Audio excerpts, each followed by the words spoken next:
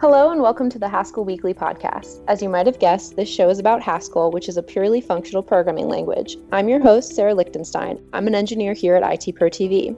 With me today is Andres Schmois, one of the engineers. Thanks for joining me today, Andres.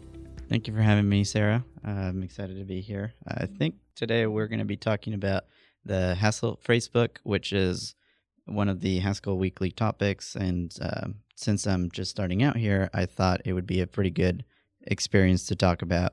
Next to you, I'm the next newest, so we have the two most junior Haskell learners here. Yep, I'm actually very excited to continue my learning experience as well as maybe even potentially get to a point where I can start teaching things about Haskell, since it's a very interesting topic for me. Absolutely, and I'm really excited to hear more in depth about your learning experience. So why don't you tell me a little bit about what you did to first learn the language? The first thing that I started doing was reading a book that probably everyone has heard of, which is Learn You Haskell for Greater Good. It's something that kind of put me a little bit uneasy about the whole learning experience with Haskell because while it's a great learning resource and it's free, available online, and all the great things that come with all that, there is one downside to it, and it was a little daunting at first. And, that's the same thing with every language out there. But one thing that first came to mind was there's a lot of syntax here that I am going to have to learn, which is going to be extremely difficult. Yeah, absolutely. I think I had that same experience when I first came into Shadow before I started working here, when they had Haskell up on the screens, and I was just so unlike anything I'd seen before. So it can be really scary at first. Yeah, definitely.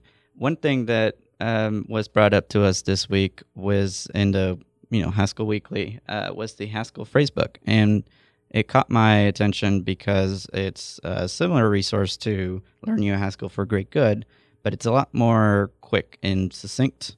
And I do say similar in that they're both beginner pieces, not that, they match one-to-one on what they actually teach. Right, absolutely.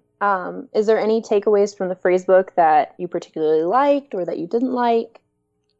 One thing I really, really liked about reading through that was how quick and simple each example was. And, it starts you off slow with the hello world, just like every other resource out there. Yeah. Mm-hmm.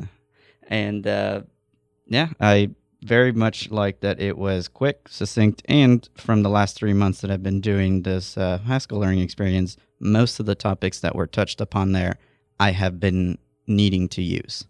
Absolutely. I really like that they introduced GHCID almost immediately, because I don't think we started using that until a little bit after Taylor got here.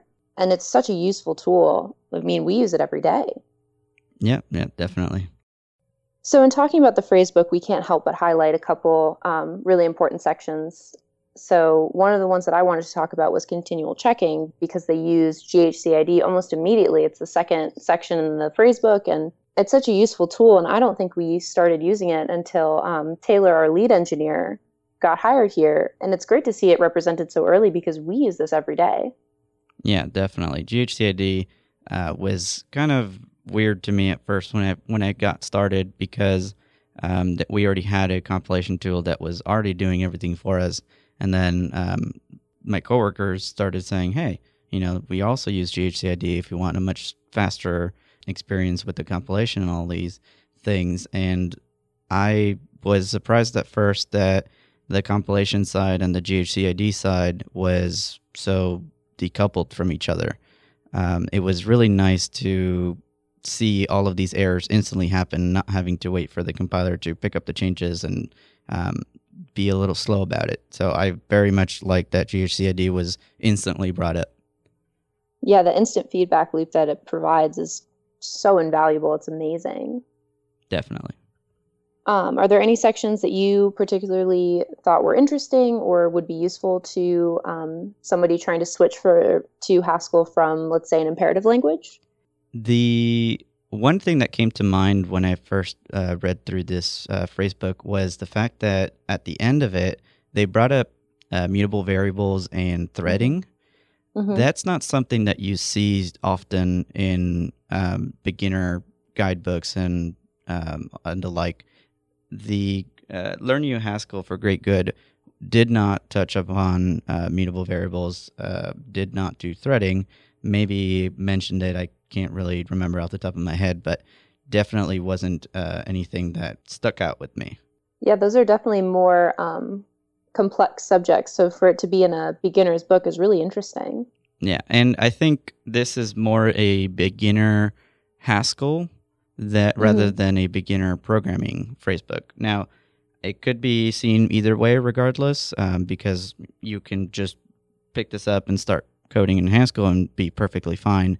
But one thing that I have from my background of coming from an imperative language, my background comes from Java, Android on the front end, and then I'd done some pretty extensive Node frameworking and all of that in the back end. So I come mostly from imperative, and I've been doing it for quite a while now. So seeing all of this here is a good thing to see, because if I would have started off with this, I would have been like, okay, well, I'm thinking in imperative and I'm going to switch over to Haskell, but I'm going to leave the functional things a little bit behind until I start getting used to the syntax and all of the other weird things that come with it.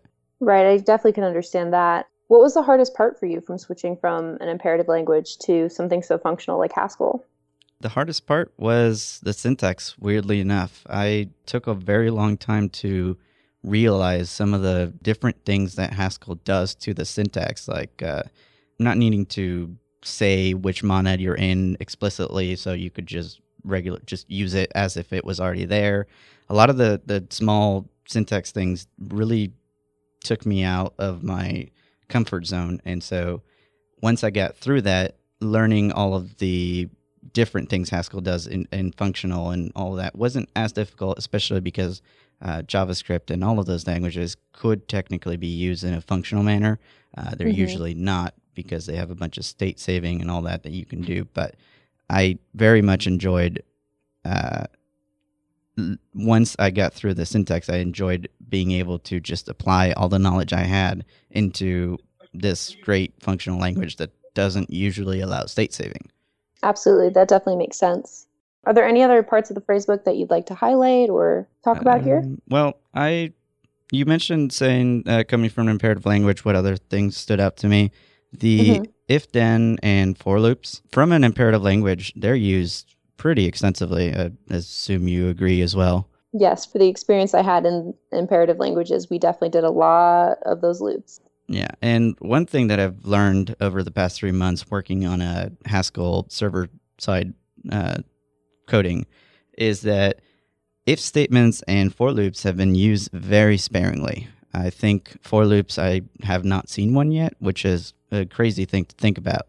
And if statements we use very rarely, because most of our coding is parsing different types and making sure everything is type safe, and our responses and if statements don't really come into any of that. So it's interesting to see that once coming back after 3 months and reading through this phrasebook, that if statements are a thing in the programming world. I mean, obviously. But, right. It is nice to be able to come from an imperative language and have the same syntax that we're used to. But then once you start actually working purely in a Haskell manner, you stop using the things that you're used to from imperative languages. Yeah, definitely. Hilariously enough, up until I read this phrasebook, I didn't even know that Haskell had for loops. Yeah, that's actually a pretty good point. I mean, you've been doing this for a year and a half. How was your first 3 months of your learning experience? My beginning learning experience, I like to call my brain melt, because every day I would come to work and I would pair with the other engineers, and I would feel like my brain was melting out of my ears, because it was just so much new information, and it was just so vastly different from anything else that I had ever learned. But as affectionately as I called it the brain melt, I like to say that it also reformed into a bigger, better brain. So it was definitely a challenge for me. I agree completely there. I'm going through that brain melt now, and going through the first few weeks was difficult, to say the least. It wasn't more that I couldn't understand what was happening. It was more that trying to get your thoughts into a functional manner became a lot more difficult when at the same time I had to learn the syntax for Haskell. So I could totally see that brain melt being a thing for Haskell learning, because you're learning so many things at once. Not unlike learning programming for the first time. So maybe, absolutely, yeah, maybe it was like that when I first started. I did start at a slightly young age, so I had a lot more time available in my hands. So it could be that a slower pace into Haskell is much less demanding. But you and me, we both sort of jumped in there and had to learn it as quick as possible. And I think it's a pretty cool skill to have, to be able to just jump in and brain melt for a week or two and just keep on learning. So yeah, hopefully one day in a year and a half, I'll look back and think the same thing that you're seeing. Absolutely. What really, I think, kind of helps me solidify my knowledge is being able to like work with our coworkers and some of our newer coworkers. Like I distinctly remember pairing with you on one of your first days and explaining some concept and being like, wow, I know stuff now.